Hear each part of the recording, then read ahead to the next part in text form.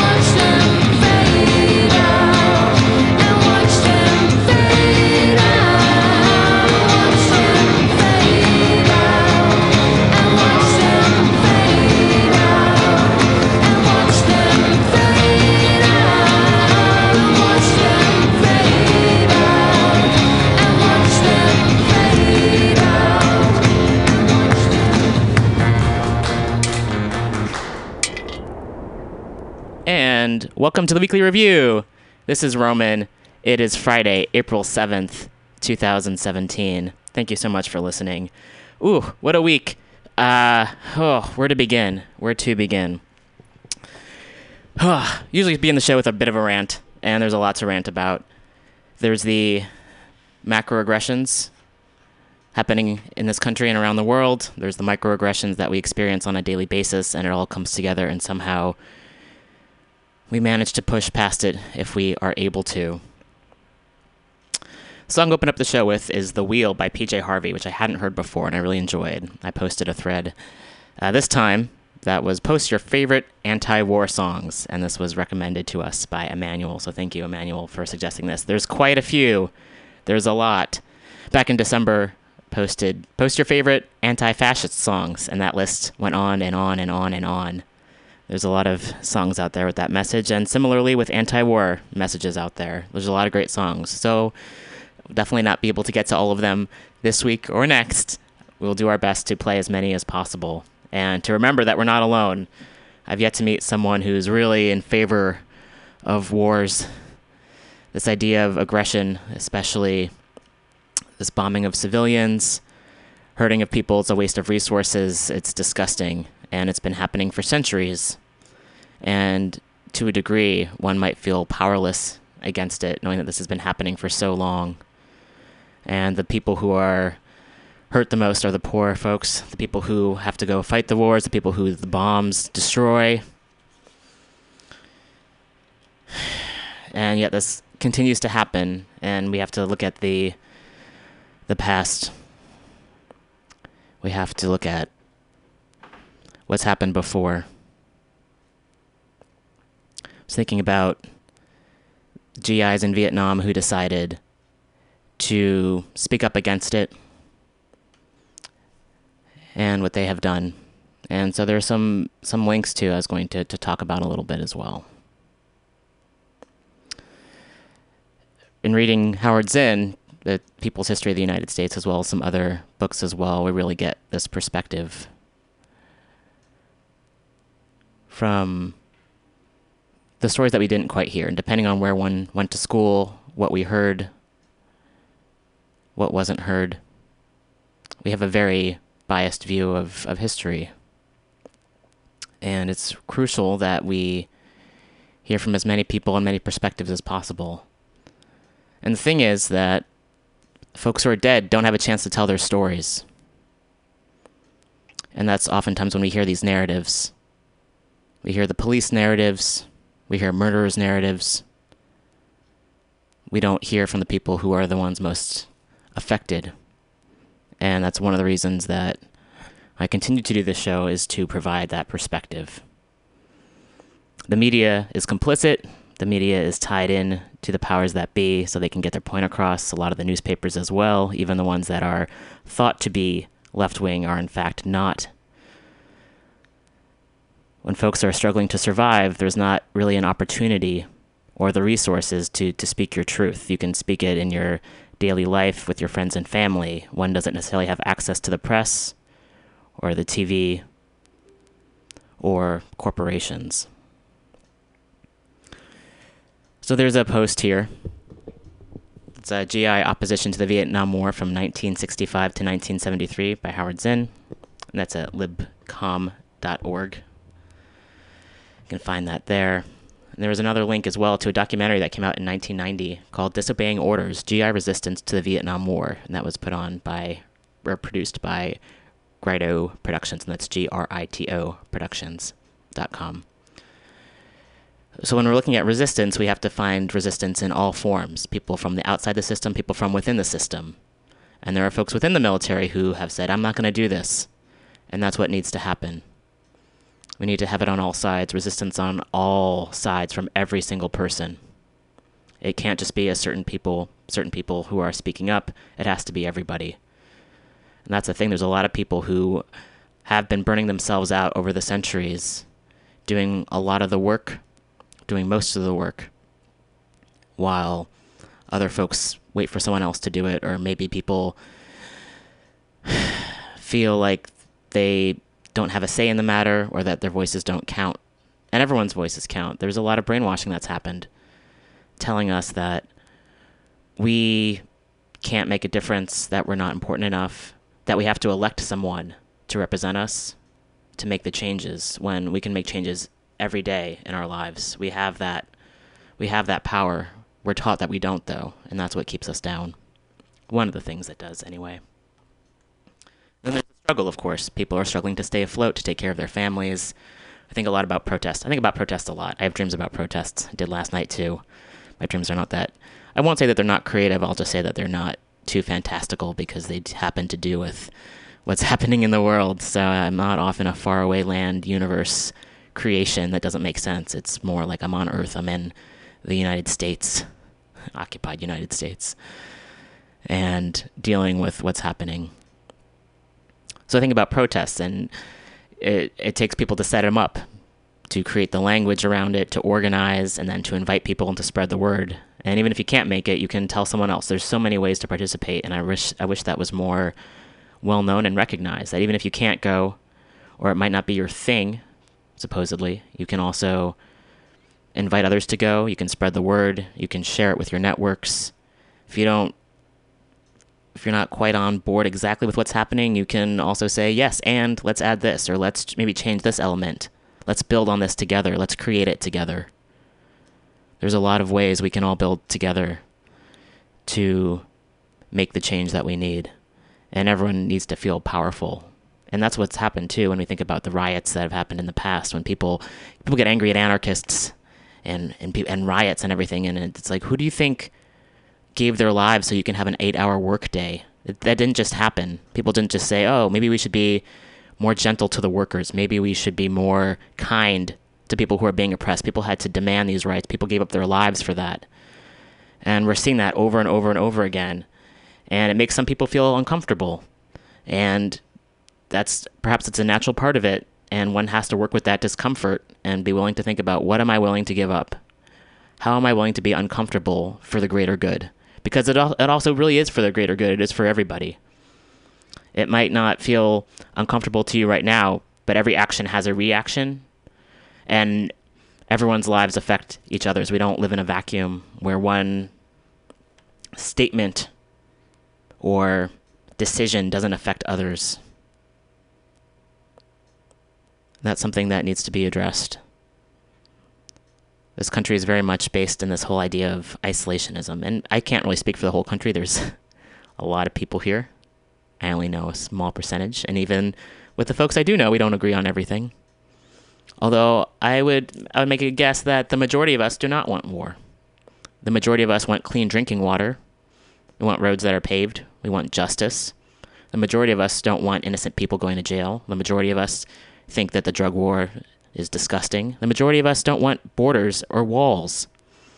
The majority of us want to be able to walk down the street and feel safe, and want our loved ones to feel safe. We want access to medical care, and want to work in jobs that actually help people and make us feel good. We want to have time to rest, time to travel, time to be with each other. We want safety, connection,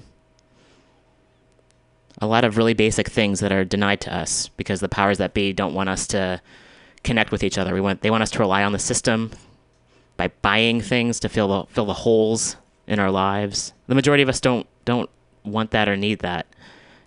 There's a myth that we have a lot of options, and maybe we have a lot of options of things that we can buy, not so much an option of ways to be. We think about all of the people who've wanted to live off-grid and their places have been raided, people collecting rainwater, for instance, people doing work which doesn't hurt anyone, yet it's somehow considered illegal. Substances that are considered illegal. Substances that help people, that open one's mind.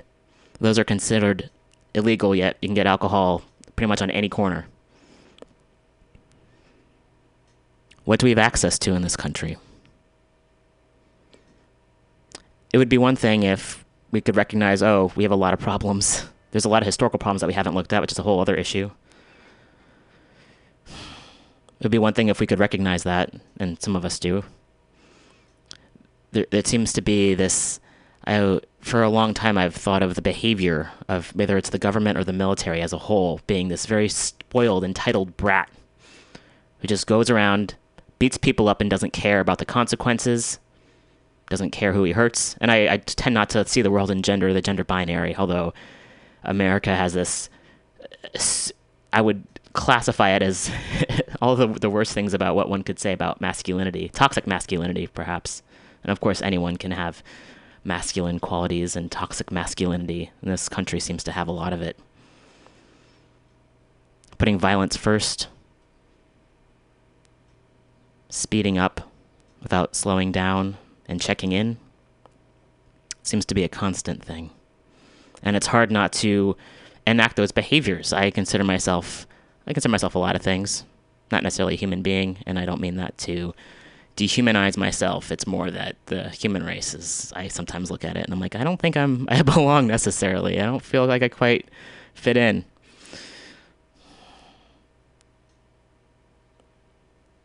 It's hard not to enact some of these behaviors, some of these abusive behaviors, violent behaviors.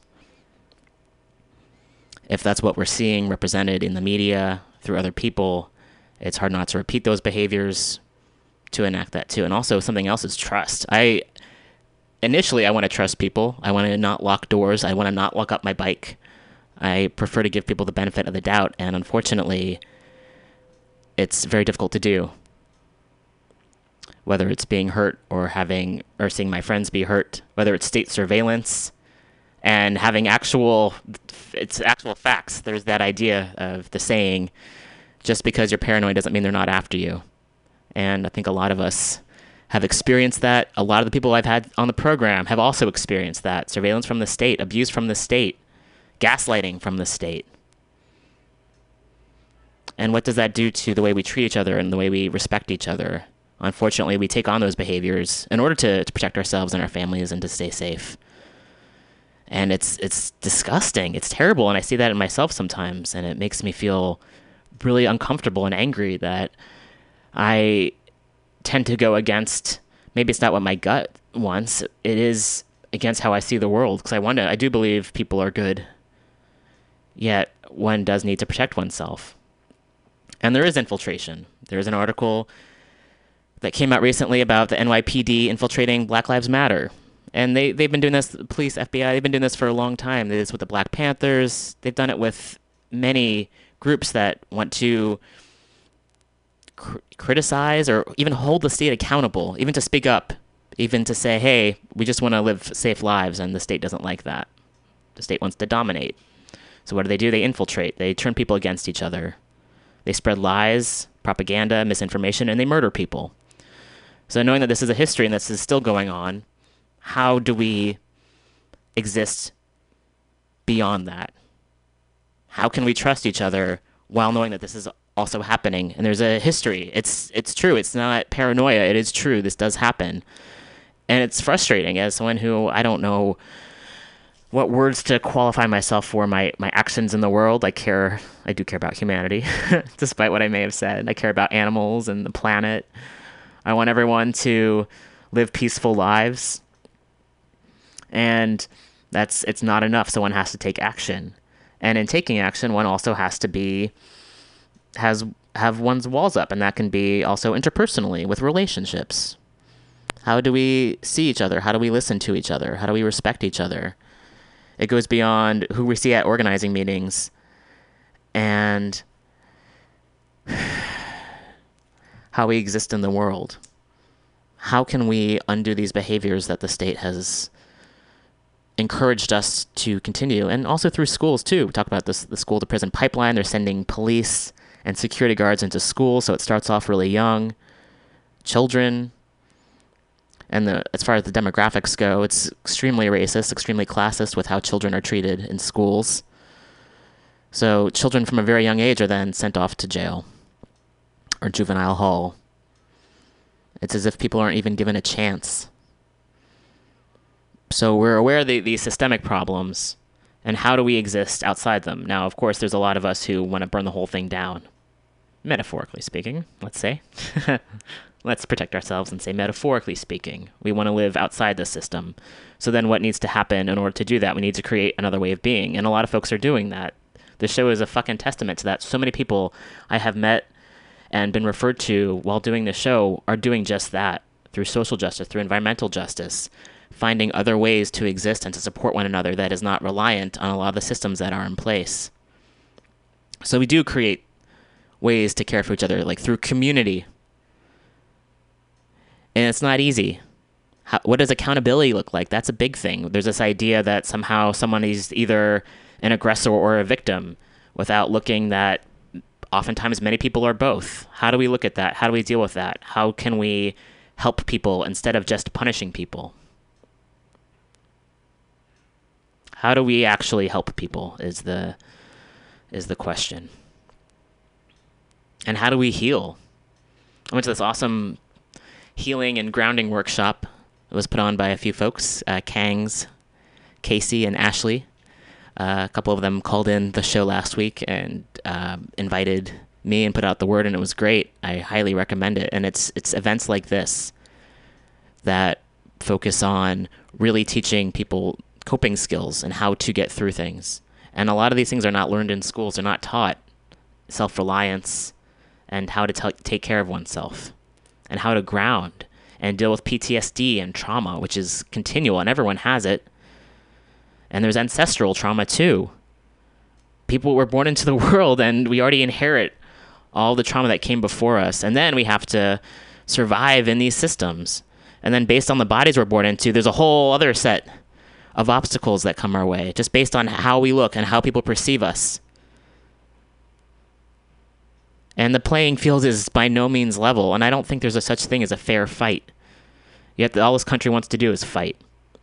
And I can't necessarily say this country, because I don't think, when I say that, it's the government doesn't speak for us. The military actions do not speak for us. So how do we move beyond that? I have a lot more questions than answers. And I know people have been doing this work for generations. And if the answers were easy, we'd have defeated fascism by now. And it's ongoing. And people continue to be murdered, locked away, threatened. And the people who put their bodies on the line, they're the ones who are really doing their part.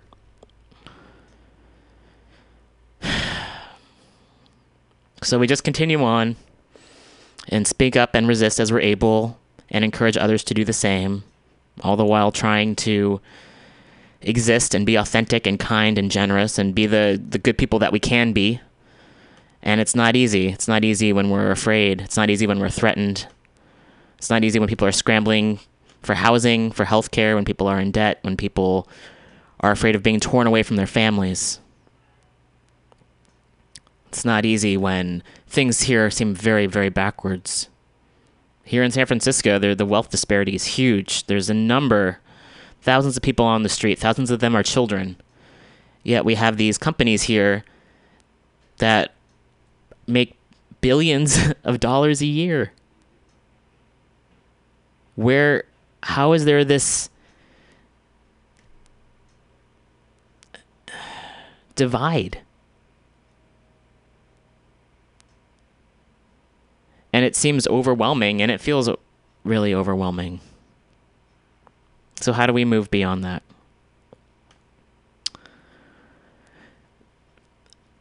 There's a quote heard a while ago. I'm into quotes. They seem to sometimes summarize a lot of what we're feeling and can give inspiration. It's a Paulo Coelho quote that a friend of mine, Ryan, shared. When we love, we always strive to become better than we are. When we strive to become better than we are, everything around us becomes better too. So I'm thinking about that a lot and how we can do that. In a world that continues to tell us that we shouldn't love or that somehow our love is wrong, when there are these fascist fucking assholes in the White House who are the exact opposite of that, who thrive on cruelty and division and harming people and encouraging people to harm each other. How do we continue to maintain that, to give that love, that self-love and that love for others? How do we make that happen? There's a lot of protests coming up. There's always protests coming up. There's quite a few. The Answer Coalition is one such organization that has posted a few that are happening today. Emergency protests. And some folks are calling it to stop the war on Syria. Other folks have suggested that there already isn't a war. Other people say, yeah, there is a war. The United States is pretty much always at war. Pretty much always has been. So I'll read off the cities right now that today are having these emergency calls to action to say, no, we do not want this. There's one in Vancouver. That's first on the list. So not even in the U.S., but they're on board. So British Columbia. At the U.S. Consulate, starting at 4 p.m. today. Next, in Davis. And that is at 401 C Street, also starting at 5 p.m.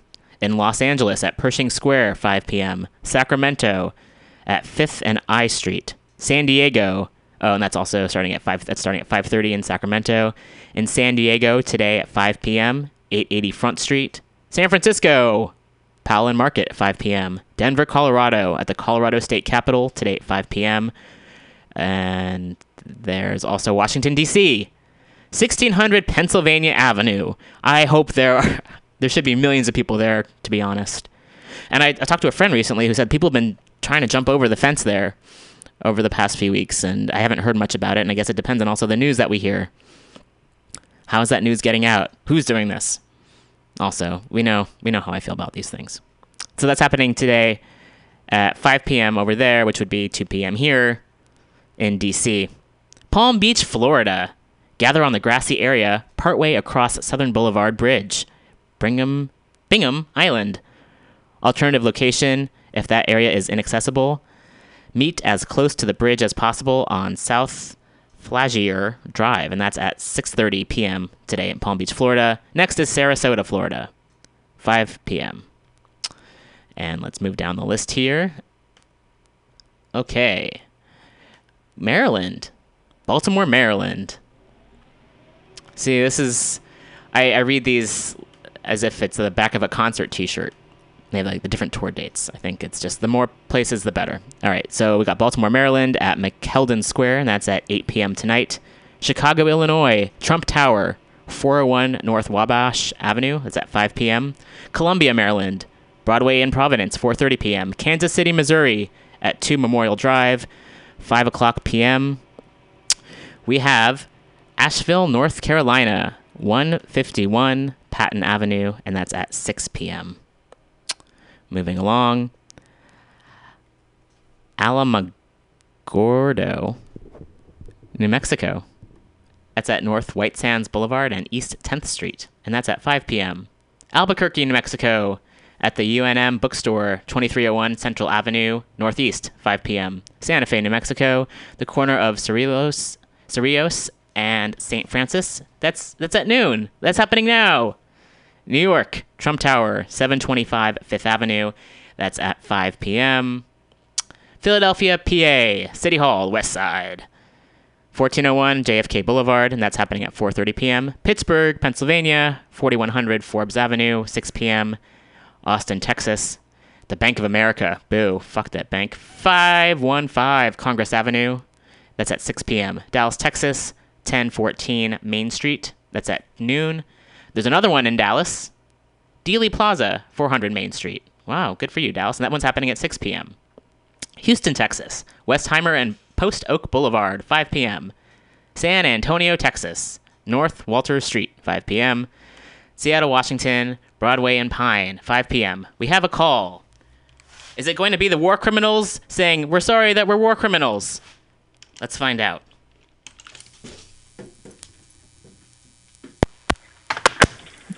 Hello. Thank you for calling the Weekly Review. Hi. Hey, I can't hear you. Hold on a second. Diamond Dave here. How are you? Hi, Dave. Good. How are Hey, you? I'm home. I'm really sick. I'm not going to be able to come in today, all right? Oh, okay. I'll let I Val talked to know. Val, but I want to tell you too, okay? All right, Dave. Feel better. So Val is going to be coming in. She's doing Women's Magazine. Right on. And then she's going to stay for a little while. But hopefully no one she'll have... she'll be coming in too, all right? All right. Sounds good. Okay, Thanks, this Dave. is the first time I missed it. But I'm really not well. All right. Well, we'll feel better. We'll be thinking of you. Okay, thank you. Do that. Sure. Thank you. I appreciate that. Sure thing. All right. Bye. Sending some good vibes out there to Diamond Dave. Please feel better. Diamond Dave is one of the co-hosts of my Common Thread Collective every Friday here at Mutiny Radio from 3 to 6 p.m. Sending some good energy out there to everyone in the world who needs healing. Every single person. So, there's a few more places where folks are gathering today against the war, proposed war, whatever you want to call it, aggressive actions that are terrible for humanity. Seattle, Washington, Broadway and Pine, 5 p.m. Vancouver, Washington, at 1009 East McLaughlin Boulevard, 5 p.m.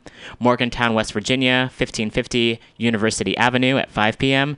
New Haven, Connecticut, Church Street and Chapel Street, 4 o'clock p.m. The list keeps going. This is great.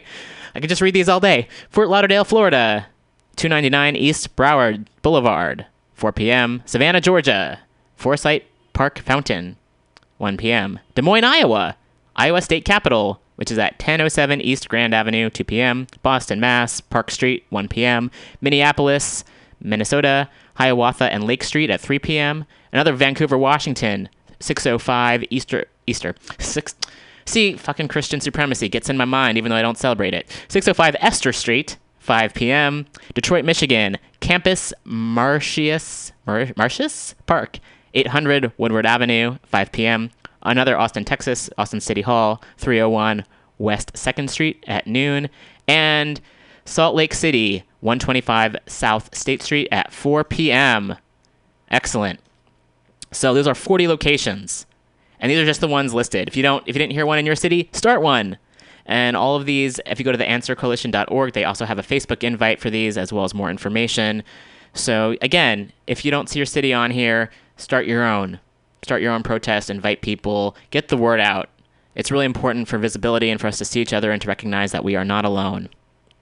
It's 12:33.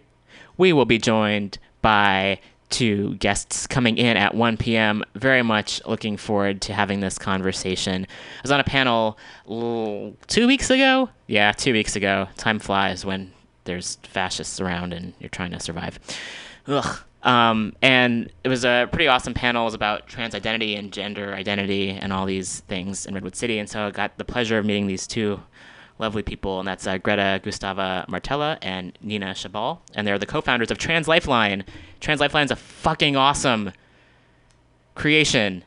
And it's free help for trans folks who are experiencing depression, suicidality, anxiety, all of the above. And the thing about this organization is that it's run by trans folks for trans folks, which is super important because if you do identify as trans, we all have that experience of talking about what we're going through, and even well-meaning cis people sometimes just don't get it. And it's really important to have folks who have experienced it, who really understand what people are going through. So it's just a really awesome organization. They also rely solely on donations. So I'll give the phone number that folks can call if you know of someone in crisis who needs to talk. It's 877-565-8860. Again, that's 877-565-8860. They have a page on Facebook, Trans Lifeline, and they're at Trans Lifeline as well. translifeline.org. They are just a great organization, so very much looking forward to talking to these folks. And this is, again, another way, how do we survive a system that wants us dead? Survive a system that doesn't want us to survive and thrive. We create alternatives. We create systems to help each other. We get the word out. We connect with one another. We make sacrifices. And we do it only so we can really survive in this world. Here's another song that was suggested. We'll be playing this, and we'll be back with some more news in a little bit.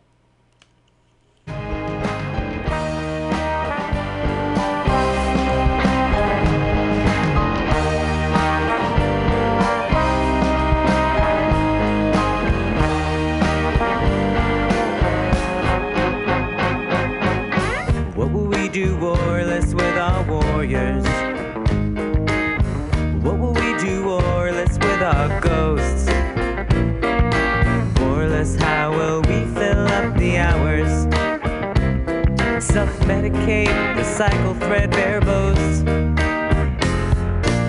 And what will we do or less for employment? Can killers just go out and land a job? In peacetime when we get an itch for plunder, what warrant do we have to loot and rob? If peace breaks out, if peace breaks out, if peace breaks out, if peace breaks out, what will we do more or less for adventure? How do we obtain Pacific kicks? We like our slice of meat a little rarer. We crave a spot of danger in the mix. Who'd mothball noble words like duty, honor, then look our fading country in the face? Say what to God if not protect our fighters? Invoke limp-wristed love and girly grace. If peace breaks out, if peace breaks out, if peace breaks out, if peace breaks out, what will we do or less for our glamour?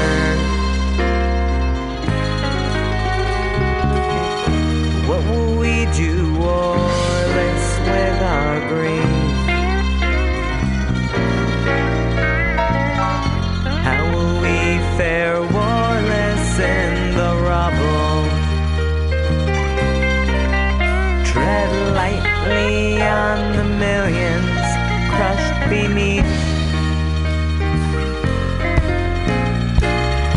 Warless, how will we support our warlords? Torturers and goons might have to hide. If peace breaks out, our way of life is done for. We'd rather flirt with species suicide. We'd rather court final conflagration. Bereft of strife, we won't know what to do. Great Mullah, grant us what we need to function.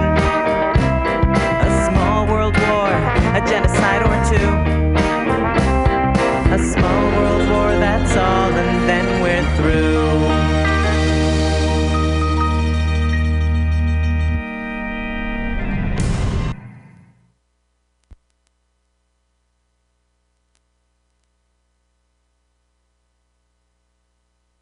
And welcome back to the Weekly Review. That was Twilight of the Idol with If Peace Breaks Out. How many sides? And now, here comes another song that was highly requested.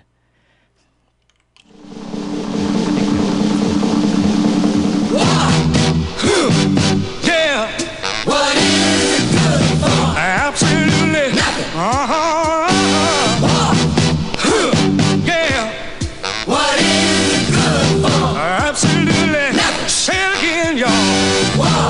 Look out.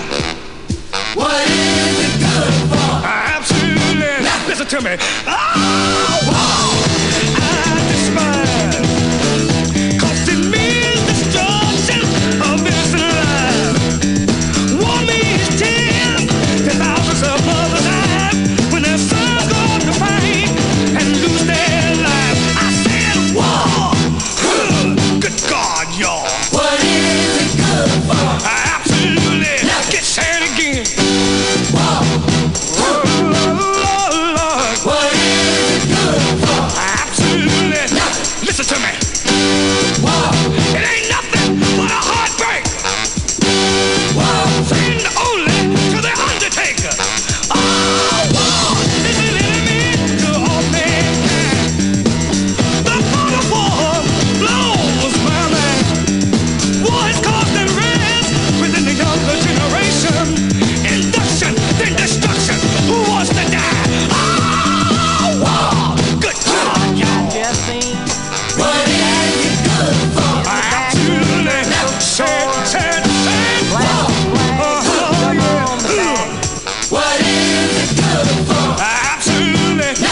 Listen to me. It ain't nothing but a heartbreaker.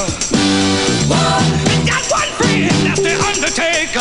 Oh, war has shattered many a young man's dreams, made him disabled, bitter and mean. Life is much too short and precious. It's been fighting wars each day. War can't give life, it can only take it away. Oh, war! Good God, y'all. What is it good for? Absolutely. Say it again. Oh, Lord. What is it good for? Absolutely. Listen to me. It ain't nothing but a heartbreaker. Friend only is the Undertaker. Please love and understand and tell me it's not no place for them today. They say we must fight to keep our freedom, but Lord knows there's got to be a better way. Oh, wow, God, y'all. What is it good for? You tell them. Say it. Good God, now. What is it good for? Stand up and shout it. And welcome back to the Weekly Review. That was Edwin Starr with War. And there's another cover of that by Springsteen that we'll be playing at some point, probably next week or so. Really awesome. So again, thanks to all the folks for recommending these songs. Just really good. It's again crucial to remember that we're not alone in this, and it's also just to have this other side of it too. There's a lot of anger and frustration, and when you have this art and this other expression of what we're trying to get out, I think that's really helpful. So it changes the mood a little bit, changes the spirit a little bit, and we can feel a bit more uplifting.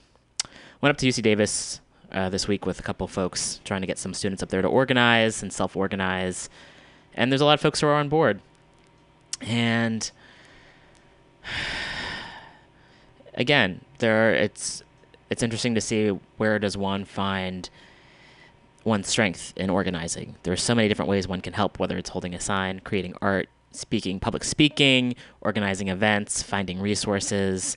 One thing I like to do is just to make connections. So, for instance, there's a lot of student groups up there, and this entire administration is so corrupt and so terrible, and so against so many things that are near and dear to one's heart. It's not hard to make connections. So, if it's a environmental justice group or a food justice group, or any group based on marginalized identities, this administration is against all of those.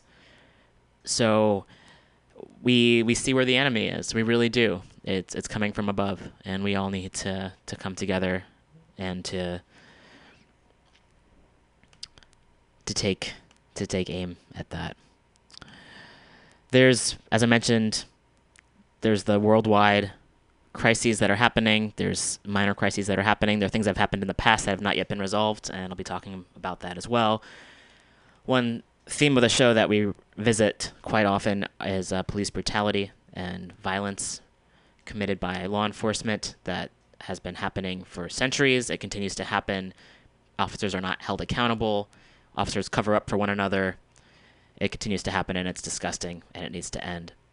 One of the guests we had on the program was through Open Circle, which is an organization that is a resource for people who have lost loved ones to police violence. They meet on Sundays.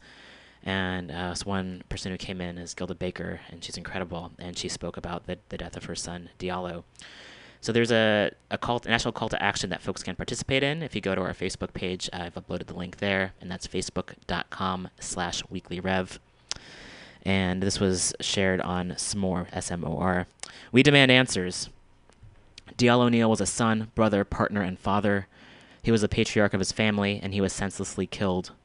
On October 10th, 2005, one day before Diallo would have turned 34, he was killed when a CHP motorcycle officer struck his motorcycle, sending him plunging into a concrete bus stop bench. After finding out that several eyewitness accounts and investigation documents did not match the official police report, Gilda Baker, Diallo's mother, set out to uncover the real circumstances surrounding her son's death. Since then, Gilda has uncovered a long trail of lies, conspiracies, and cover-ups. This national call to action is a vital step in getting justice for Diallo and his family. We ask that you make the commitment to take action on April 22nd, 2017. All you have to do is RSVP so we can send you a reminder and follow the instructions below. It will take less than 5 minutes, and the results of your action will last for an eternity.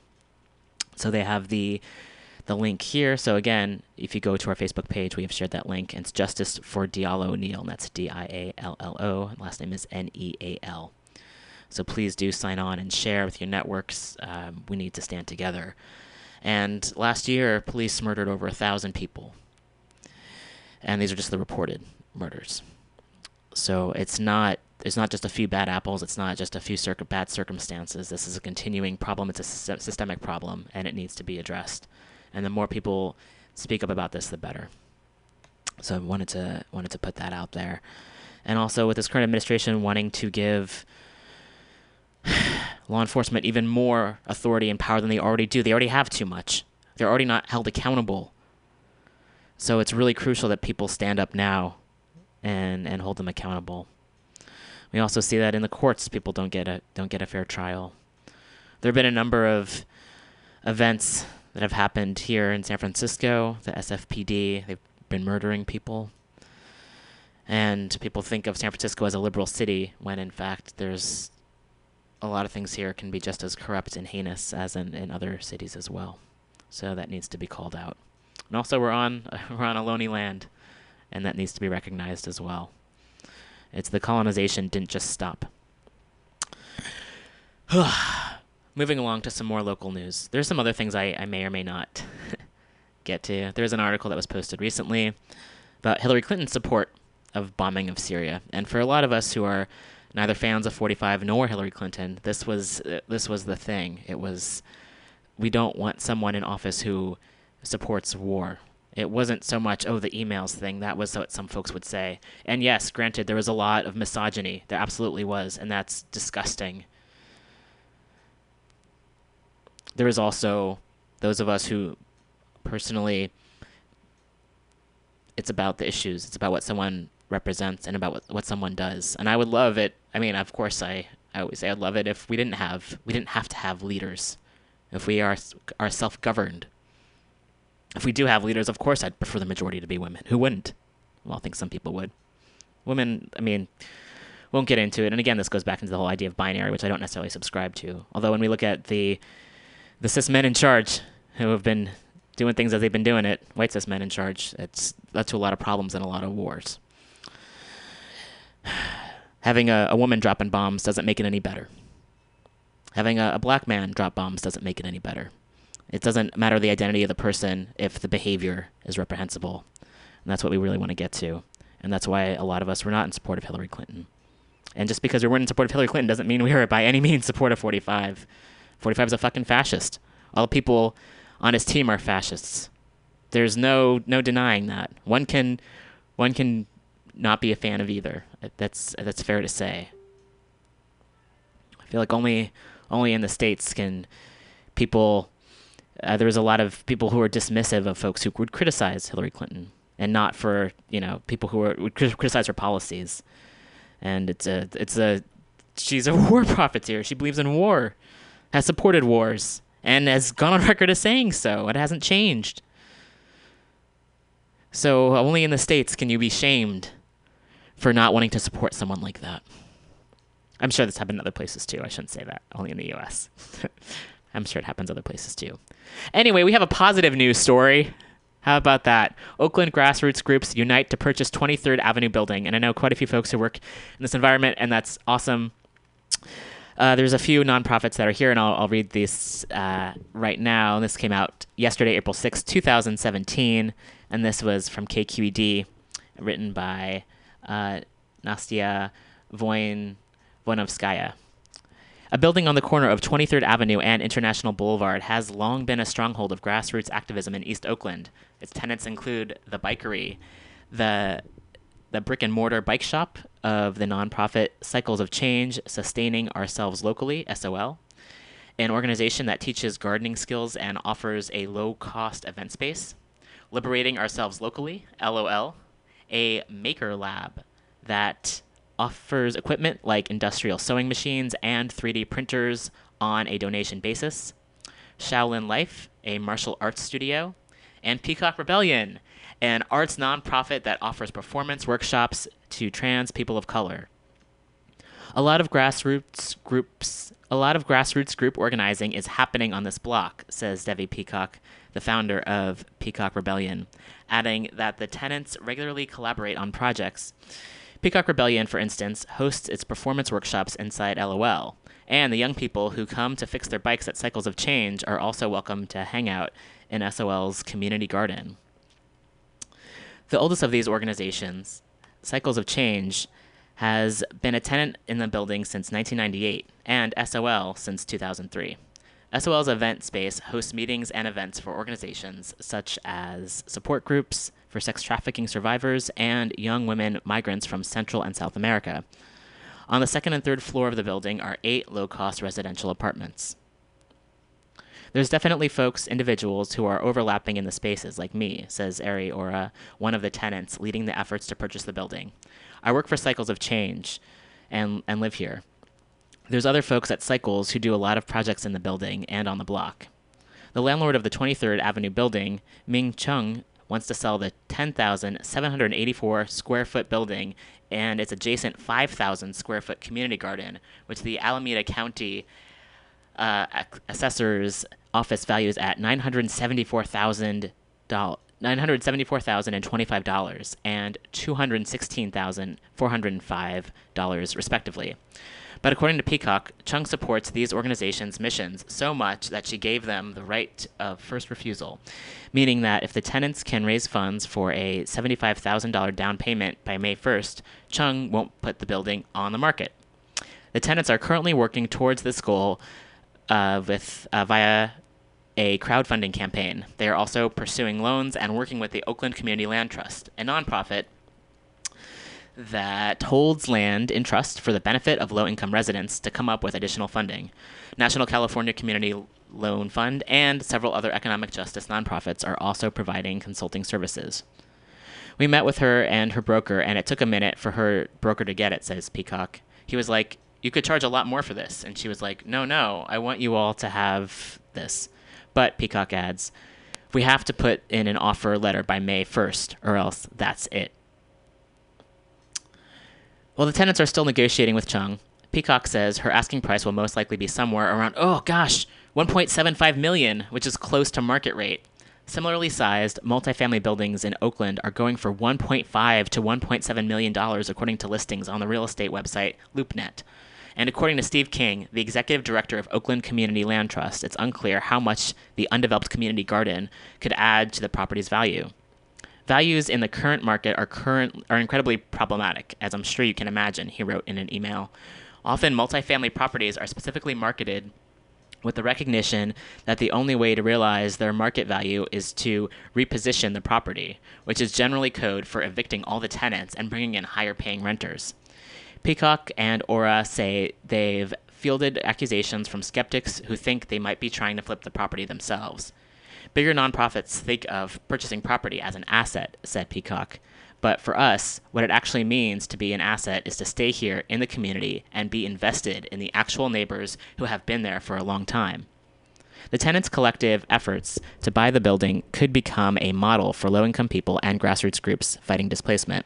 Currently, the commercial tenants and the residents of the 8 upstairs apartments are working together to come up with a plan for a collective ownership model that will likely entail creating separate co-ops for residential and commercial tenants.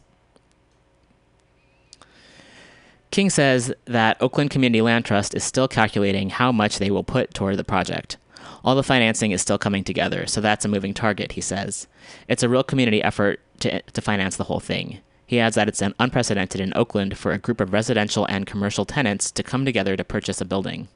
With Google leasing commercial space in the Fruitvale Transit Village for their Code Next Academy, a coding school that serves lower-income youth, the 23rd Avenue tenants fear that other tech companies might soon take interest in the neighborhood. Peacock also expressed concerns about AC Transit's Bus Rapid Transit Plan, which will create a bus-only lane down International Boulevard intended to make public transit more efficient. They say they fear it could attract more developer interest to the area. Oakland City Council member Neil Gallo, whose district includes Fruitvale and the Lower San Antonio, has been supportive of the tenant's mission. He said in a phone interview that his office has been meeting with Oakland's Economic Development Department to help the current tenants secure loans and work with the owner to ensure a collaboration with the Oakland Community Land Trust. We have a housing shortage in the city of Oakland, and what's exciting is we have residents who are interested in taking ownership of the places they live in, he says. I'm excited that the community would take interest in securing this facility that does need some improvements, but at the same time, they want to live there and make it the place to raise their children. Hopefully we can grow the housing supply and keep our young people in Oakland. So that is awesome. And I'm going to share this page right now so folks can donate. I have been to Peacock Rebellion and know several folks who work there, and the garden in the back is just fucking awesome. And we really need to hold on to places like this. So I don't necessarily add too much information about what's already been shared here for my own opinion, just that I really want to encourage folks to assist if you're able. And right now you can go to the Facebook page, which again is facebook.com/weeklyrev. And I'll be sharing that article there, and it will link to the GoFundMe page. So folks can also donate, share, spread the word. There's a lot of ways one can help. And also, if you're in a similar situation, think about what we can do collaboratively, collectively, to create the space that we want to live in and to hold on to it for the communities that have been there for a long time. Groovy. Yep, I did say groovy. I'm going to play a clip from Disobeying Orders, GI Resistance to the Vietnam War, and then perhaps play some music, and then we'll have some guests in a little bit, so stay tuned.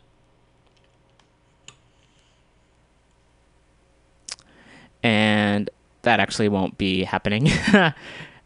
Technical issues. So we'll be playing a song here, and this one was recommended by Rosa, and this is another song I hadn't heard before, so...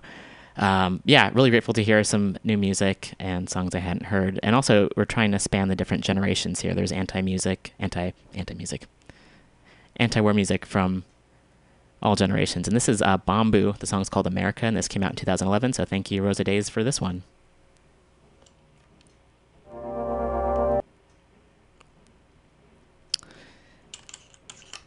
And it'll be playing in just a moment. Stay tuned, and you're listening to Mutiny Radio here from the Mission District.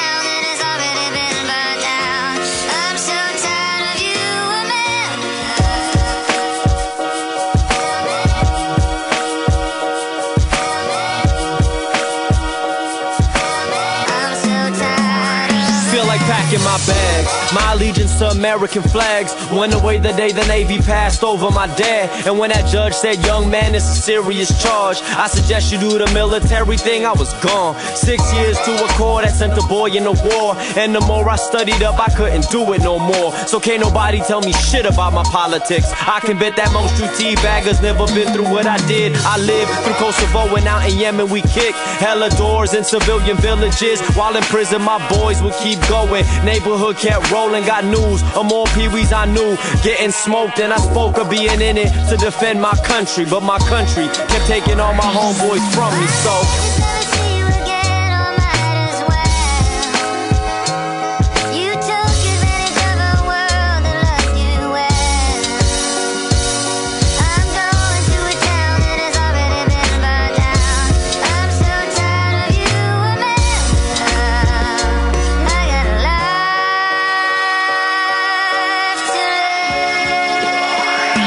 where was I? Oh yeah, I would come home hearing all of this news. Another brother from high school having his body viewed. And slowly I knew no matter how many men I salute, I can't even pay respects to all the people in my hood. No matter how many I shoot for God and country, the people who done raised me remain hungry. Money for schooling, but moving combat units took precedence over any college unit. I'm foolish to think that being a killer for good old Uncle Sam would translate to a pig treating me like a man. But nah, here I I am getting treated the same. License and registration, what gang you claim? I claim the all-powerful USA, and we can shoot if they fit a certain frame. All the same, the day came, try and get me to re-enlist, throwing money and shit. Man, fuck that shit.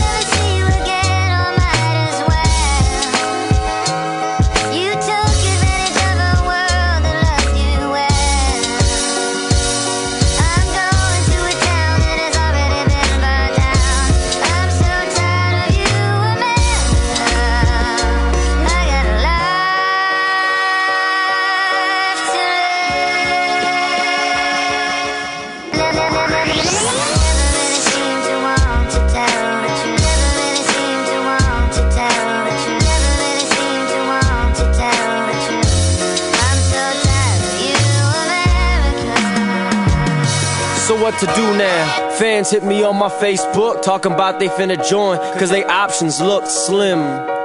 But when I'm supposed to tell them if I ain't joined the service, what my life would have been? Would I have been inside that car that took those bullets where Ren was? Would I have been at the pool hall when they shot that shit up? Cause all I did was replace the gang with a bigger gang. Junior year of high school, military recruiters came, but I ain't never seen a single college advisor. Never knew that grants and scholarships were provided. Never knew that I could have applied for a life that didn't provide rifles to take another man's life. But I did it. Parts of me do regret it. America gotta go. You can keep the pension.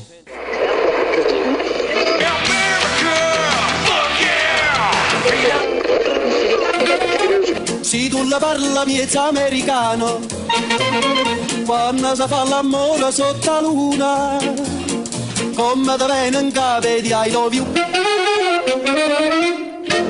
Funny accent to American ears. Money packed in to American fears. So money tapped in to American heirs. Got the news screaming terrorists everywhere, and it's apparent various legislation is making it impossible to level up the nation's basic dilemmas. So why let us out of favelas right into your prison? Shut up, got it. Let me come the Philippine accent, shorts and a t-shirt, Philippine fashion. Bottom of the education system. List them from the very bottom is the children living in the 808 and the 504. Poor, so they signing up for a war. Touring the Afghan, all they understand. Face down, let me see your hands. So, me no speak Americano, pero sana ginagastos ninyo. Money get funnel right back. Tax, cigarette tax, gas. Americano. Hey yo, cut that shit off, man. What the fuck?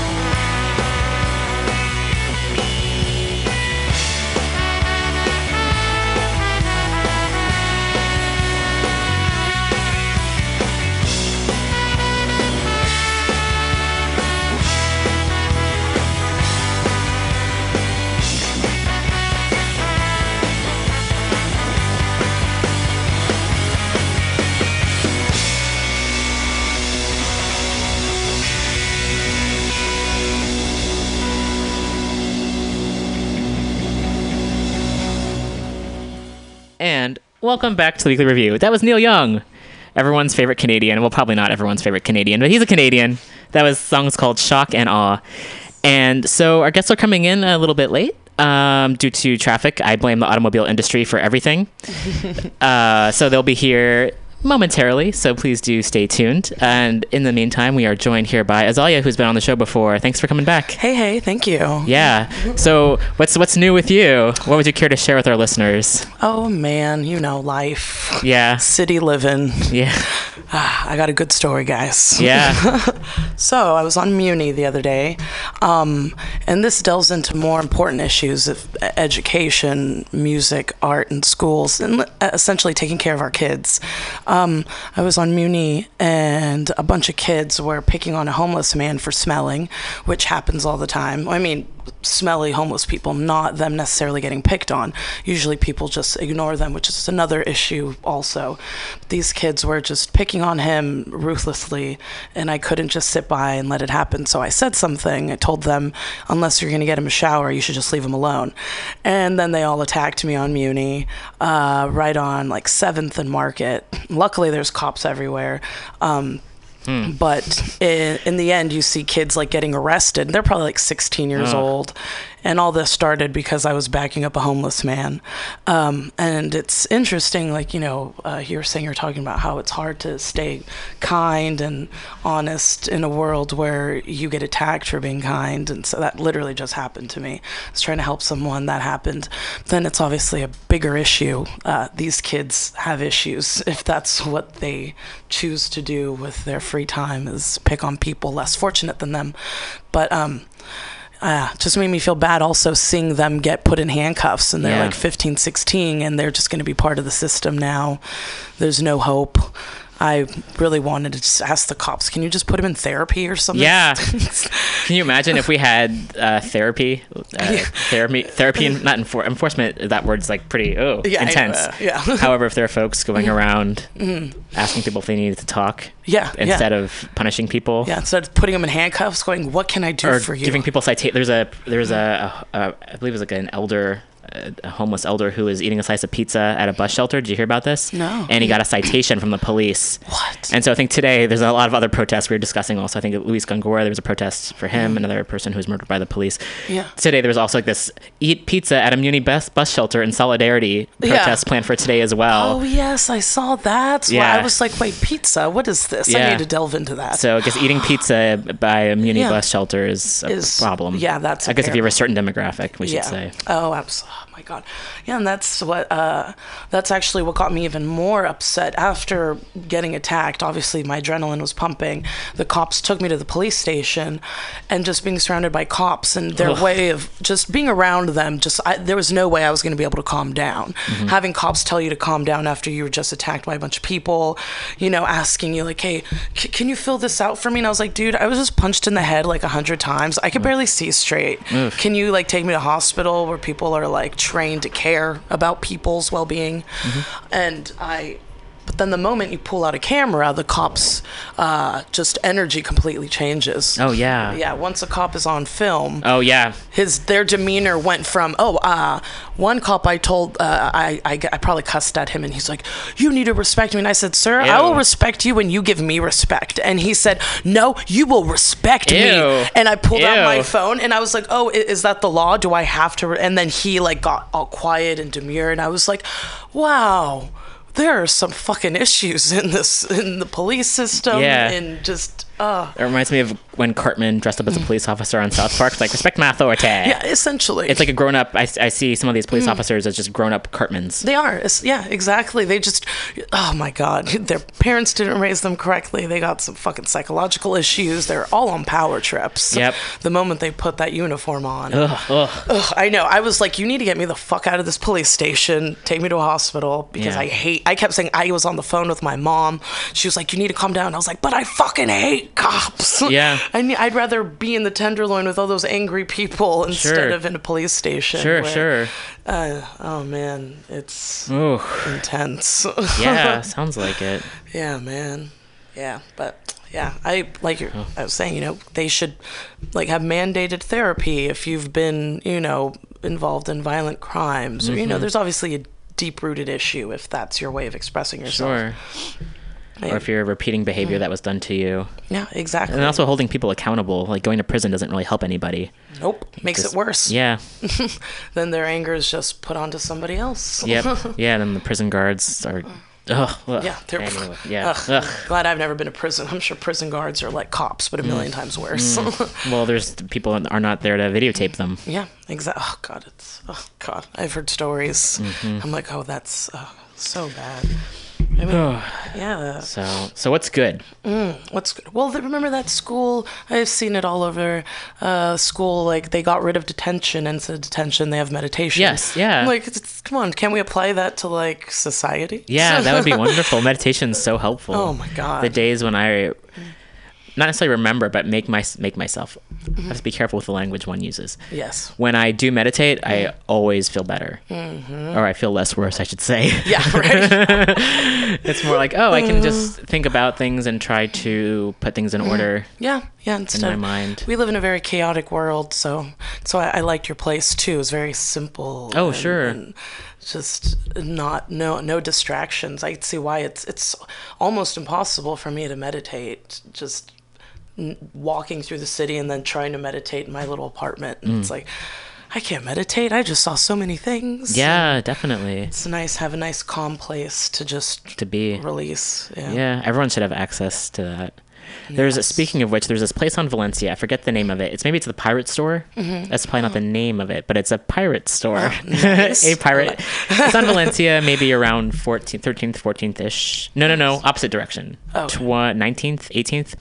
And if you go in to the right, there's this small room with two or four, maybe four theater seats, and there's an aquarium. And I get that, like, animal rights folks are like, ew, it's like fish jail. I get that, appreciate that. In the meantime, I don't know how to liberate these fish just yet. In the meantime, one can go in there if you're having a rough time and just sit there and watch these fish.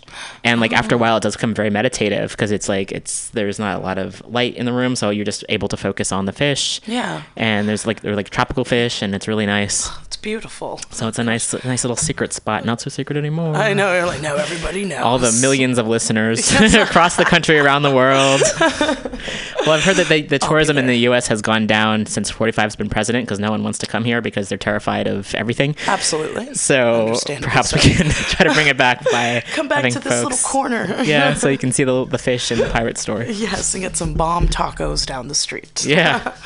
Oh, that sounds awesome. Yeah, it's a nice spot. Yes, fish know what they're doing. They're just constantly meditating. And then they forget because their memories are really short. Yes. So if they've had a traumatic experience, then it's like, oh, I forgot about that. Yeah, anyway. I was almost eaten I'm by hungry. a shark. I'm hungry. I was captured from my ocean. Yes. Oh, well, I forgot about that. Yes. Wow, there's coral. Wow, there's coral. Oh, Dory. I remember years ago, we had what are they, the red-nosed turtles, and my dad would always freak us out. He'd pick us up from school, my sister and I, and we'd be like, what's for dinner? He'd be like, turtle soup. And we go, Dad, no! And my mom would be like, stop messing with them. But they eat goldfish, and so we'd buy goldfish for them, which is like really brutal. Like seeing how these adorable little turtles are just savages, and they'd like eat half the fish and like sorry. But I remember, like, I was like, Mom, can we put them on another diet? Like, it's pretty gross seeing, like, bodies in the water. And she's like, oh, they don't... I was like, Mom, they have nervous systems. And I was, like, 13. And my mom always tells stories. She's like, I had no idea they had nervous systems. Oh, gosh. And I was like, yeah, they feel, Mom. They feel. Like, don't look in their eye. Don't look in their eye. Wow. Yeah. I don't know, though, is that... I know, like, some people put their animals on, like, vegetarian diets and all that. But, you know, some animals, they kind of need their protein. Sure. Like, give them avocado. I don't know. I like avocados. I think avocado's bad for dogs. Okay. I don't know. I've never fed a dog an avocado. Yeah, so I wouldn't know.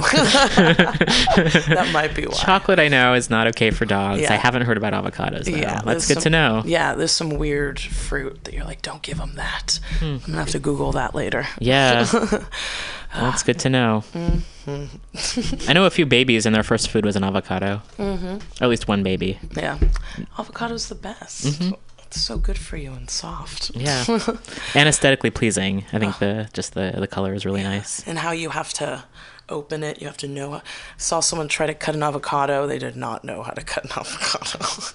It's like you need more Latin friends. A couple, like just two choices. I mean, you cut down the middle. Did they went down the other side? They went down the middle into the seed, and they were like, "What is this?" And I was like, "Whoa, they didn't never had an avocado." Well, it was the first time for everything. Exactly. They learned. I'm wanting to be more open in my older years and accepting of people who don't know who don't know. Yeah, no, absolutely. I'm like, luckily, I went to like culinary. I did like culinary program for 6 months, so you learn a lot just working with a chef, basics. Oh, neat. And it's awesome, like things like that. You think it's common sense. Unless you have family that cooks a lot or went to school, you're probably not going to know all these crazy fruits and vegetables. And I didn't think avocado.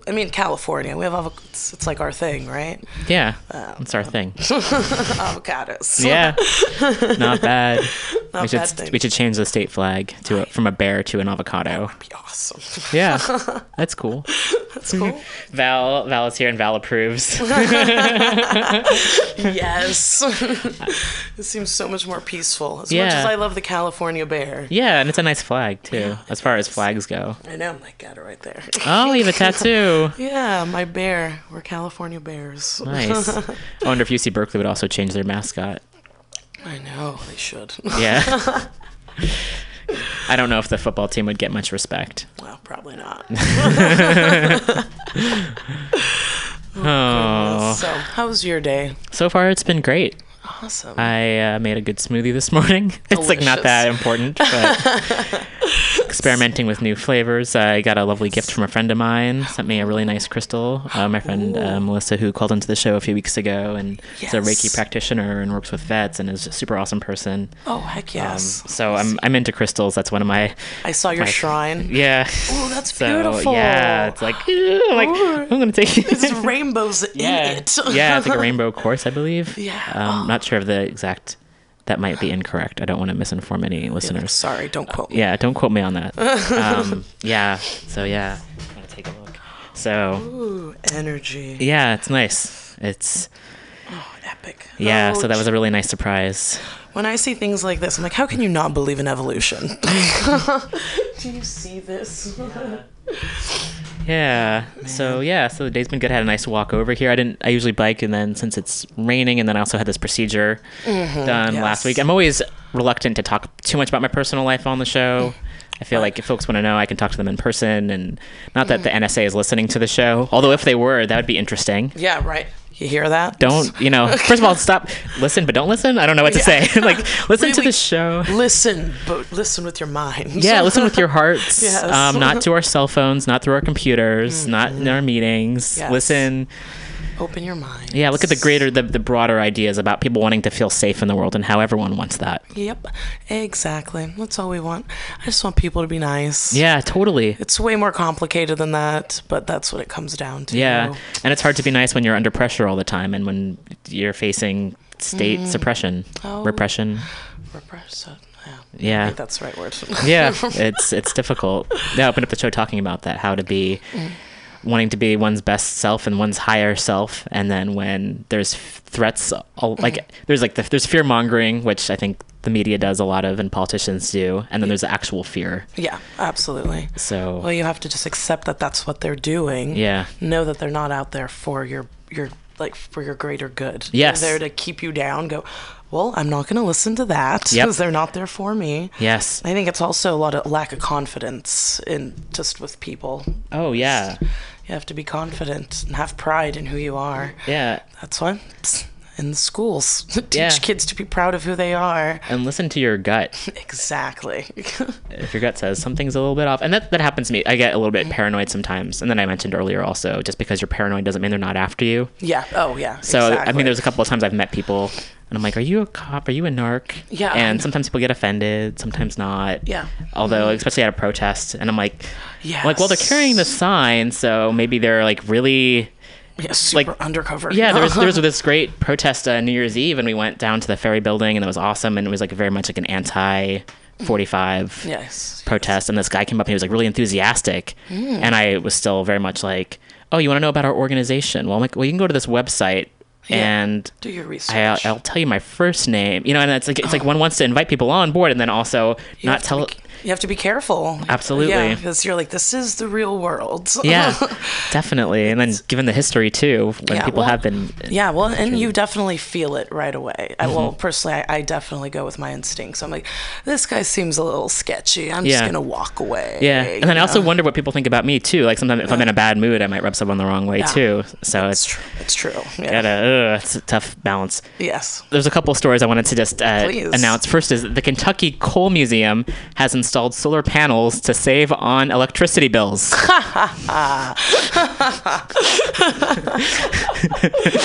great. So that's one thing. Oh, irony. There's another story here from the actionnetwork.org, and it's a way to protect your immigrant neighbors in New York City from 45. Yes. So I'll read out a few phone numbers. I do have some listeners in the New York City area. Please. And so you can call your borough's DA. I won't tell you what to call them. Wah wah. In Manhattan, it's Cyrus Vance, and the number is...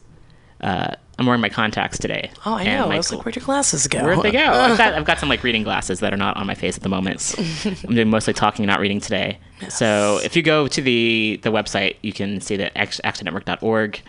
Cyrus Vance, 614-656-1525. In the Bronx, it's Darcel D. Clark, 205-490-2655. Queens, Richard Brown, 513-729-6020. In Brooklyn, Eric Gonzalez, 337-660-2661. And Staten Island, Michael McMahon, 210-852-2542. Rewind this program so you can hear the numbers again. Yes. You will likely be connected to a voicemail message or be told that the person who picked up your call will deliver the message to your district attorney. When you leave a message, say something like this. But don't be afraid to personalize, they always say on these forms. Yes. Hi, my name is... you don't have to sing Eminem. Probably it's better if you don't. You'll have to be taken more seriously if you don't. Hi, my name is Slim Shady. Your office represents the people of the state of New York in the borough of blank, fill in your borough, and I'm calling as one of your constituents with 40, you can say 45's name, I prefer not to. Yeah. With his latest executive order, all non-citizen New Yorkers faced threats of deportation just by being charged with a crime. I'm calling on you to uphold your duty to protect the people of New York with a halt on prosecuting broken windows, offenses, and quality of life crimes. Yes. I know your office has the power to act on behalf of the people of this state, and we ask you to use your discretion in service of our collective interests for a strong, diverse, and welcoming New York. Yes. So you can check this out. I will also share this on the Facebook page right now. Thank you. So it's on my personal page and also on the Weekly Review page. Wow, and then there's something else. It's really terrible. I mean, there's a lot of bad things that are happening. Yeah. There's good people out there. There's good people out there, and we're being aware of what's problematic. So talk about it. Yeah, we have to talk about it and be made aware of things that are happening. And also, so there's the whole Pepsi boycott. We can talk about that in a minute. First of all, there's 220 cities that are losing all passenger train service per 45. Wow. Holy cannolis. 220 fucking cities in the United States that are losing. Holy shit. Yeah. So this was on... NYC or NY Chicago ORR.org. Elimination of all federal funding for Amtrak's national network trains stations used by 144.6 million Americans will close. And this came out on March 16th. So this was a few weeks ago. Yeah. And this is from the National Association of Railroad Passengers. Bad news. I'm going to share this story as well on that page, on the Weekly Review page, so you can all read the horrible details of this nonsense. Yes. I mean, how many people? There's going to be no one left for them to harm. Yeah. Everyone's going to be fucked over by this administration. Yeah. Before, in previous administrations, they're fucking over a lot of people, and now it's like 99%. It's everyone. Yeah. Oh, Spock would be very upset. Totally. I think about that, and I think about the friends I've had who have passed, and I miss them, and I'm really sad and angry that they're gone. And then I'm also like, they don't have to live through this fucking shit. So I guess we'll deal with it. Well, I mean, I feel happy for their spirits for not having to. I mean, I don't. Maybe that's a weird thing. It's coming to me where I'm like, this would really upset these people if they were here to experience this. Oh, absolutely. No, exactly. I'm like, whew, so many people they don't deserve to deal with this. I mean, I don't think any of us good people deserve to deal with this. Yeah. But maybe we gotta fight it. We gotta fight it fuck. Yeah, so they say at a minimum, there's some other stuff. There's like daily service, and the article has a lot more information. And they say at a minimum, the proposed White House elimination of long-distance routes would result in the following 220 towns and cities losing all Amtrak service. God damn. So yeah, there's a lot here. There's some big cities as well, including Denver. Wow. Not that it should just be about the big cities. I recognize that's problematic. Yeah, But one can totally. see, actually, and one can see how big this is when it's the big cities too that are also affected. Dallas, Yeah. Texas. So cities with money My are being God. affected by this. Well, it's kind of a good thing, you know. San Antonio, Salt Well, I Lake mean, City. it's a horrible thing, but if these big cities are being affected, they're going to do something about it. One would So there's hope. going to be protests. Yeah. There's going to be a lot of angry people. Yeah. Something needs to happen. I mean, the thing is also that this is going to affect people who take Amtrak, so then it's also like a classist thing, though, because I think folks with a lot of money will be like, oh, I can't take the train, but I can fly. Yeah, So yeah. it's really affecting folks Yeah. who are depend on train might be their public. only option. That's so true. Ugh. God damn it. Yeah, I know, right? Oh, I keep thinking it can't get worse. It always gets worse. It could always be worse. in ways that we haven't even considered yet. Yeah. I didn't even think of that. I think our friends are here. Oh, yay! Yay, Welcome! great success. Great. Well, I'm going to put on some more music, and we will welcome them and be back in a little bit. So here's a John Prine with Your Flag Decal Won't Get You Into Heaven Anymore. Yes. While digesting Reader's Digest in the back of the dirty bookstore, a plastic flag with gum on the back fell out on the floor. Well, I picked it up and I ran outside, slapped it on my window shield. And if I could see old Betsy Ross, I'd tell her how good I feel. But your flag decal won't get you into heaven anymore. They're already overcrowded from your dirty little war. Now Jesus don't like killing, no matter what the reason's for. And your flag decal won't get you into heaven anymore.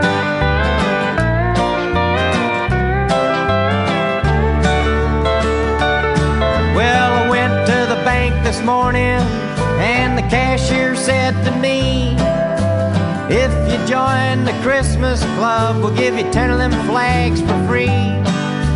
Well, I didn't mess around a bit. I took him up on what he said, and I stuck them stickers all over my car and one on my wife's forehead. But your flag decal won't get you into heaven anymore. They're already overcrowded from your dirty little war. Now Jesus don't like killing, no matter what the reason's for. And your flag decal won't get you into heaven anymore.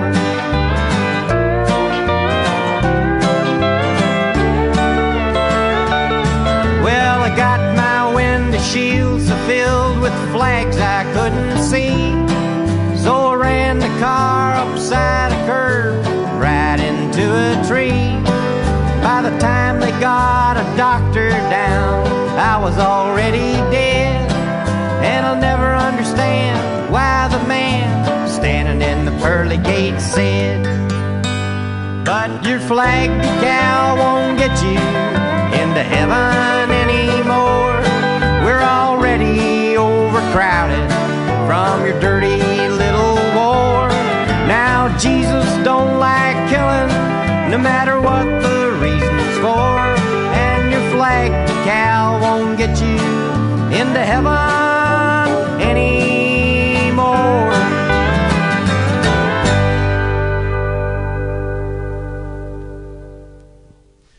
Welcome back to the Weekly Review, and we are joined here by Greta, and Nina will be joining us shortly. Thank you so much for coming in. Oh, thank you for having us. Yeah.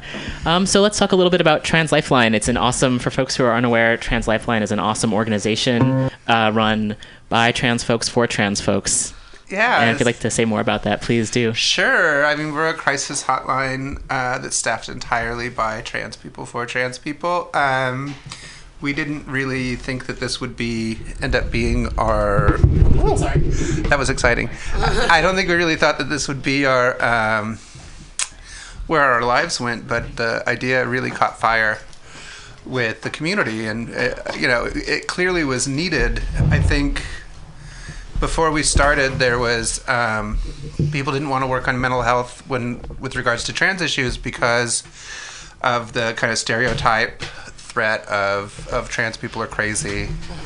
But the truth is, when everybody treats you like crap, you do need some mental health support. Yep.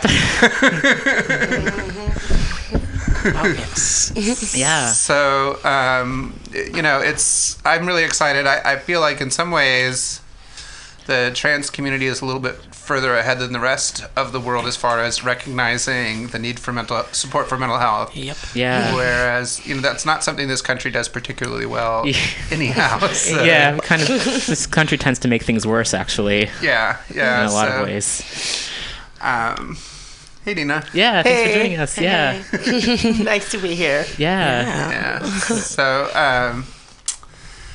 So we've got a lot of interesting things happening this year. One of the things that we're working on was we're trying to do a mental health survey because we hear lots of stories of difficulties that trans folks are having accessing mental health care, that they're actually the people that are supposed to be taking care of them are actually, victimizing them. Yep. So, and, if you're in the Bay Area, you have 50 trans competent therapists you can go to, but if you're in North Carolina, there might not be any. Yep.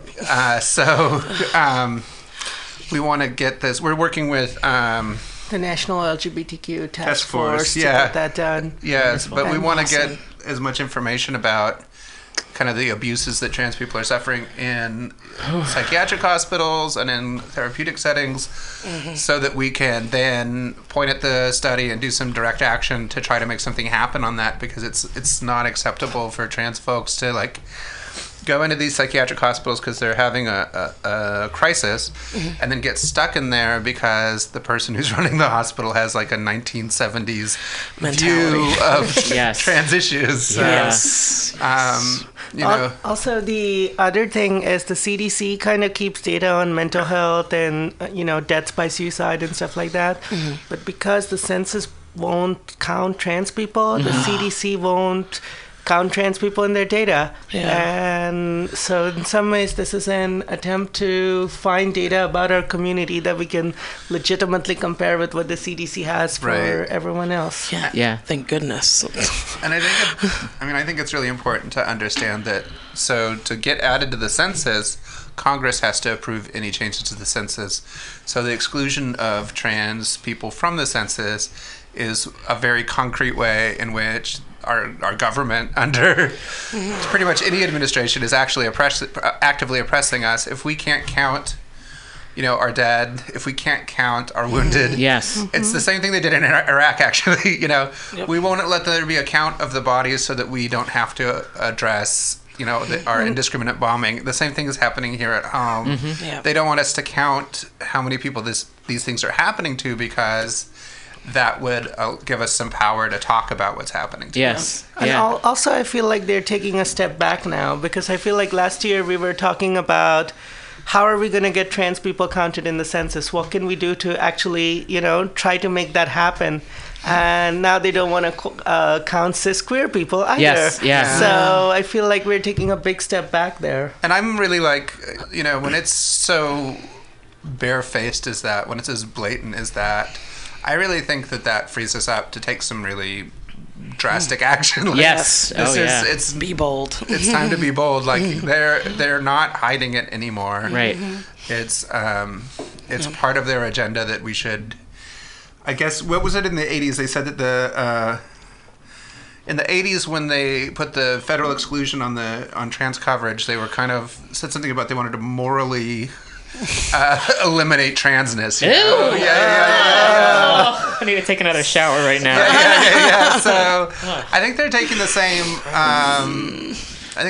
same tack, and all I have to say is, if you want to morally eliminate me, you better be ready for some resistance. But the poll recently said there's at least 1.4 million trans adults in the United States. And I still think that's low.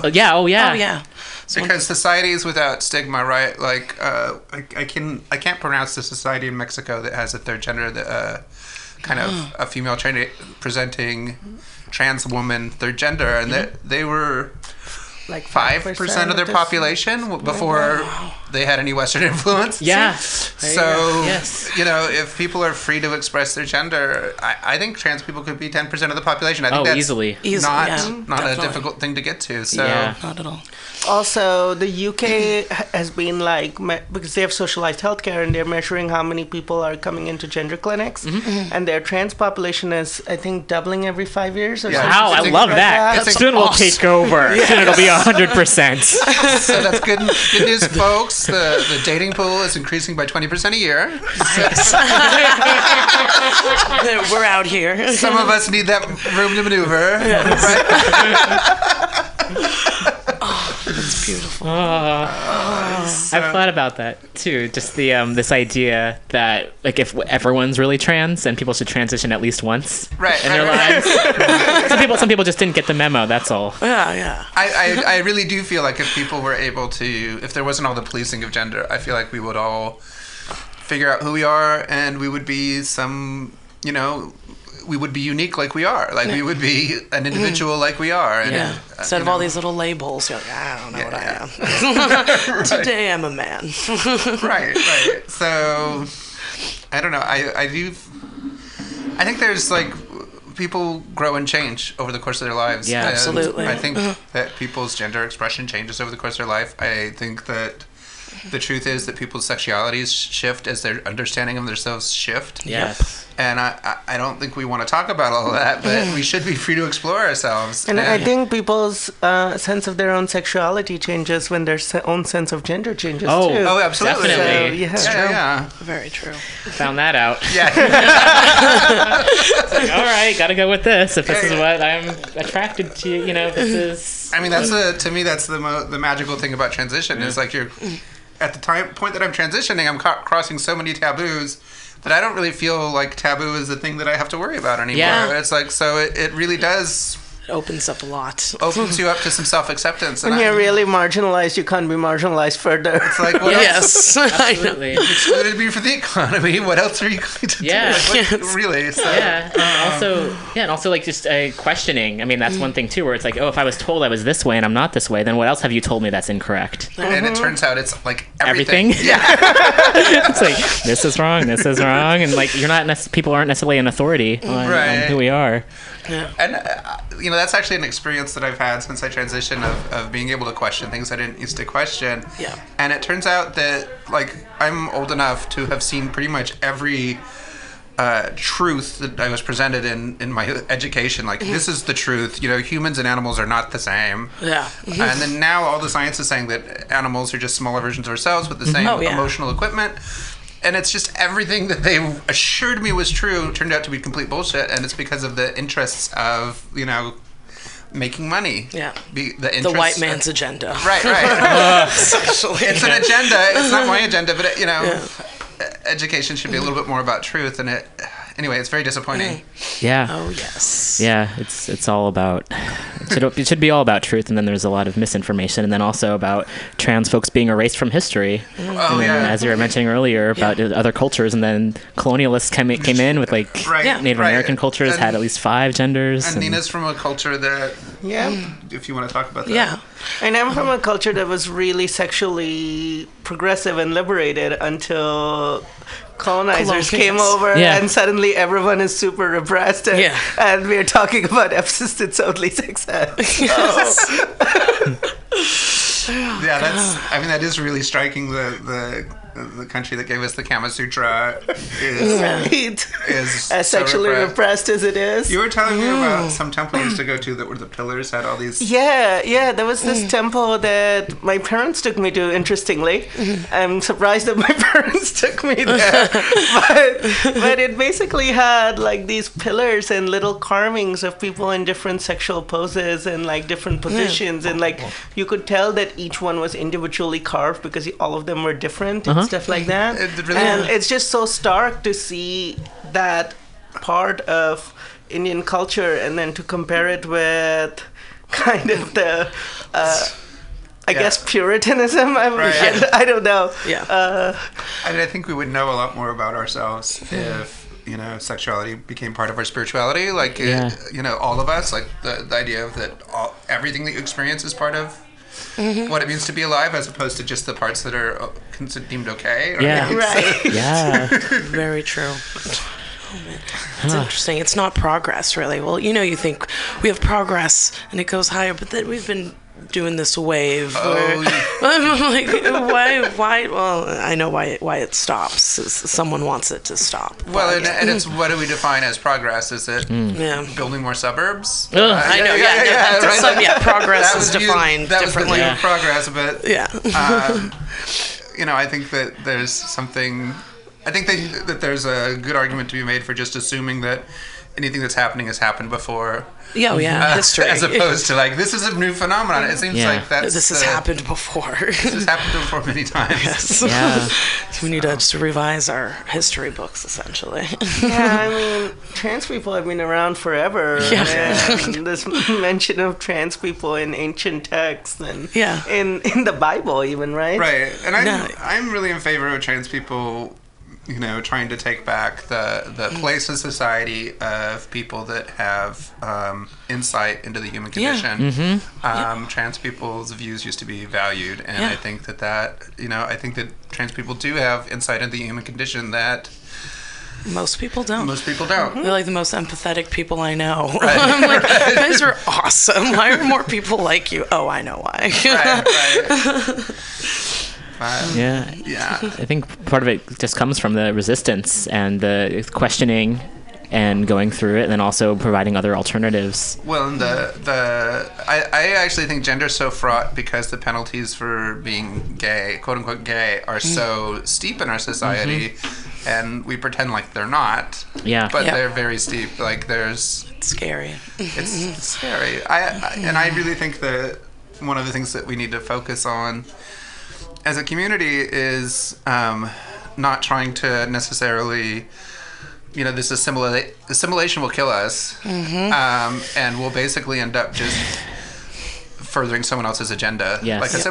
Assimilation's about furthering somebody else's agenda and somebody else's definition of respectability, and I don't want to assimilate. I want to stay in my trans community. Assimilation is fundamentally about considering white middle class cis people to be the default, the norm, and everybody else has to somehow aspire to that, fit into that somehow. Yeah. Like, nope, not happening. None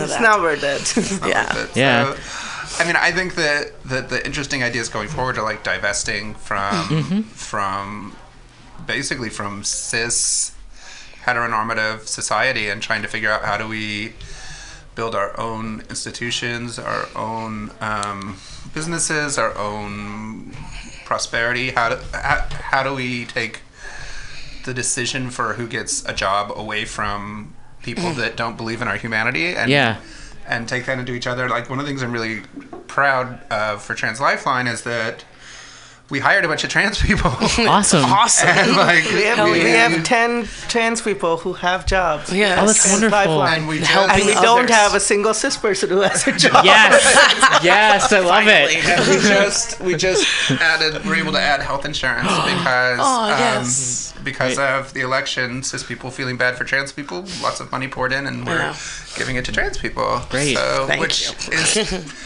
that's the part of my job I get really excited about, is taking money that's coming from the larger society and giving it to trans people. And, when you see trans people, when you give them jobs, when you give them some, housing stability, when you give them mental health care, suddenly they're doing fine. Yes.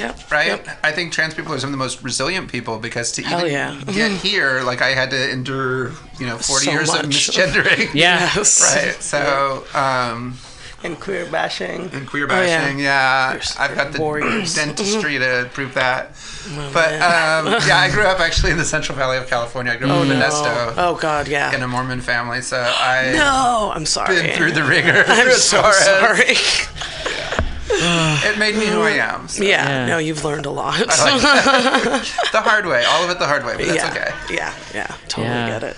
I grew up Pentecostal Christian. Oh my goodness. Yeah. Wow. Yeah. So I'm the weird one. And as Major would say, I'm still fucking here. Right? Yeah, exactly. I'm still here. Yeah.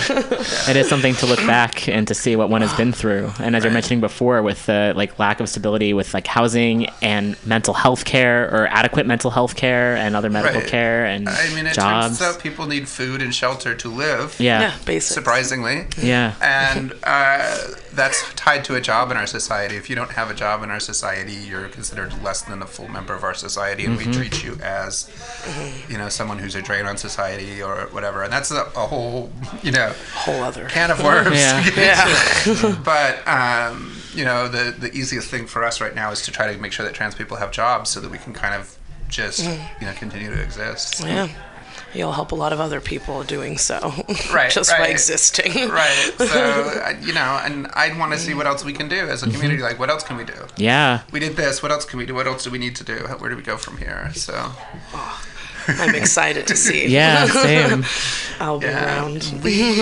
One of the things that we're not ready to do this yet, but we get so many international calls, and so seeing if there's international money to pay for that part of the programming, and seeing if that's a way to get more resources to people. Yeah. How long we'll have to have a bunch of toll-free numbers, one for each country we support. Yeah. Say, how long do you think until you get to that point? I mean, we didn't think we would be here. Yeah, even in awesome. October, we didn't think that we would have this many staff, but we raised so much money since the election that we've been able to bring on people and increase our staffing and increase our availability for our callers. So we're just taking we just hired people who are going to be exclusively taking calls at night. Nice. And so we had this because all this while we have been up whenever we had volunteers willing to be up, and now we have paid staff who will be answering calls at night so that we can cover the gap at night. Yeah, that's probably when it's most needed too, in the middle of the night when you're alone. It's just hard to ask somebody to stay up all night taking crisis calls and then just do that as a volunteer thing, and then you go to your day job and whatever, right? It's not. It's kind of a lot to ask for. Really. And you're still open for people to volunteer in addition. Yeah. Right. We've been lucky. We've had an embarrassment of riches when it comes to volunteers. Since we've started this, we've had a backlog of 1,000 people waiting to be trained. Okay. From the beginning, pretty much. Wow. So 3 months awesome. in. So the trans community is really stepping up, and this is really something. We organized this, but this is something the community decided to do for itself. Yes. Right? Yeah. So it's been the support of the community and people putting aside their differences and just saying, There's a need. This is too important for us to do the usual trans community thing and destroy it. Yeah. So and right? So ouch. Sorry. Thought I just ripped the Band-Aid off. No, it's true though. Yeah. I feel like there's so much hurt and internalized transphobia that one in a lot of marginalized communities where one experiences abuse and then we take it out on each other. Oh yeah, unresolved trauma leads to black and white thinking, which to me explains the trans community in a nutshell, is that we're all put through so much trauma that we don't really have the resources to resolve ourselves, and it's you can't expect people to get over that, right? Yeah. Right. So we are the way we are because of the way that we're treated in society. Yep. It's not that there's something wrong with the trans community. It's Yep. there's something wrong with everyone else. Yep. And we're all under a lot of pressure and trying to cope the best we can. And so when I see two trans people online tearing into each other, try to remember they're just regular people like the rest of us, and you might be having a bad day or whatever. It's something. It's the trauma-informed idea, instead of asking what's wrong with that person, what happened to that person? Yes. Yeah. Why did that happen? And how can we as a community support that person and try to help them? Because the truth is the most marginalized people in our communities are not the people that are most visible. Yes. It's the homeless trans folks, it's the trans folks who are dealing with, we have a high incidence of lots of trans people are autistic, and that makes it even more difficult socially. Oh gosh, yeah. And those folks are homeless at really high rates, and those folks are, the very nature of autism makes social interaction difficult for those folks. I think I'm probably on the spectrum somewhere. I have an autistic child, but we need to make sure as a community that it's not just the cute, popular people that we're taking care of, but also the people that can be difficult, or the people who have, trauma beyond what we, what your average person can understand, or, I can't remember what I read. I'd have to find this piece so we can talk about it next time we talk. But there was a piece somebody wrote, and it was basically like, if you're not supporting these trans people that you have a difficult time relating to, or that you find difficult, then you're not really doing the work that you need to do as part of the community. Yes. We need to bring those people in. We need to stay close to those people. We need to figure out how do we support them. We can't just keep taking care of people who are easy to take care of. Right, right. I love that. Yeah. That's being easy. That's so important. Oh man, it's awesome what you guys are doing. Yeah. That's awesome. Saving lives. It really is. It feels really good to be doing it. It's, sometimes it's really difficult. Sometimes it's really awesome. It goes back and forth. Sometimes we're, hanging out with celebrities, and then other times we're, supporting somebody who just made a suicide attempt on the hotline, and it's hanging out with celebrities is kind of weird and not something I ever expected to do. Yeah. But it helps us get the money we need to do. Right. Yeah. This work, right? Gotta do what you gotta do. Right. Like there have been celebrities stepping up to help spread the word. Like Cameron Esposito. Oh yes, I saw that she tweeted. Yeah, and she got Katy Perry tweeting about it, and got all these other A-listers, Hollywood types, and it brought in a lot of money, and that's why we're able to do what we're doing. So good. Well, unfortunately, we're running a little bit low on time. We'd love to have you back in to talk more. There's so much more to get to. So y'all are great. Yeah. Thank you so much for having us. Oh, of course. Is there any more information you'd like to share before we wrap up? Hotline number, Nina?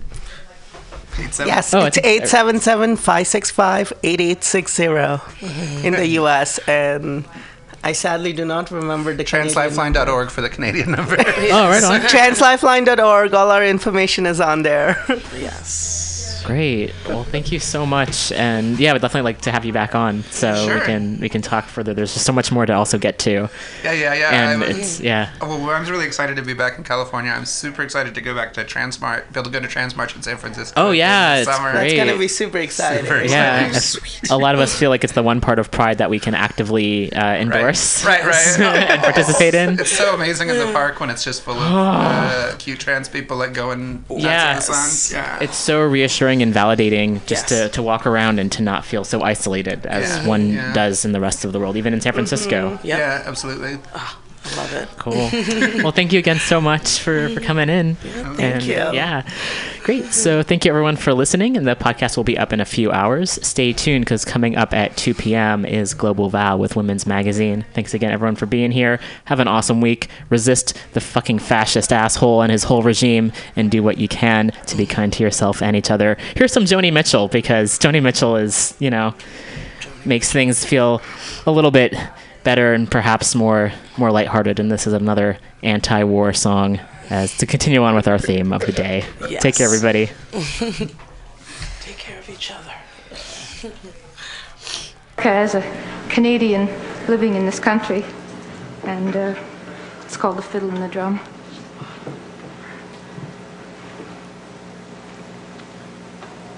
And so once again,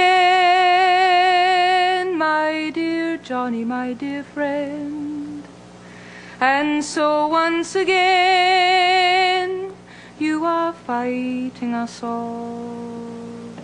And when I ask you why, you raise your sticks and cry, and I follow, my friend. How did you come to trade the fiddle for the drum? You say I have turned like the enemies you've earned, but I can remember all the good things you are. And so I ask you, please, can I help you find the peace and the star? Oh, my friend, what time is this to trade the handshake for the fiddle? And so once again, oh America, my friend. And so once again you are fighting us all. And when we ask you why, you raise your sticks and cry, and we follow, my friend.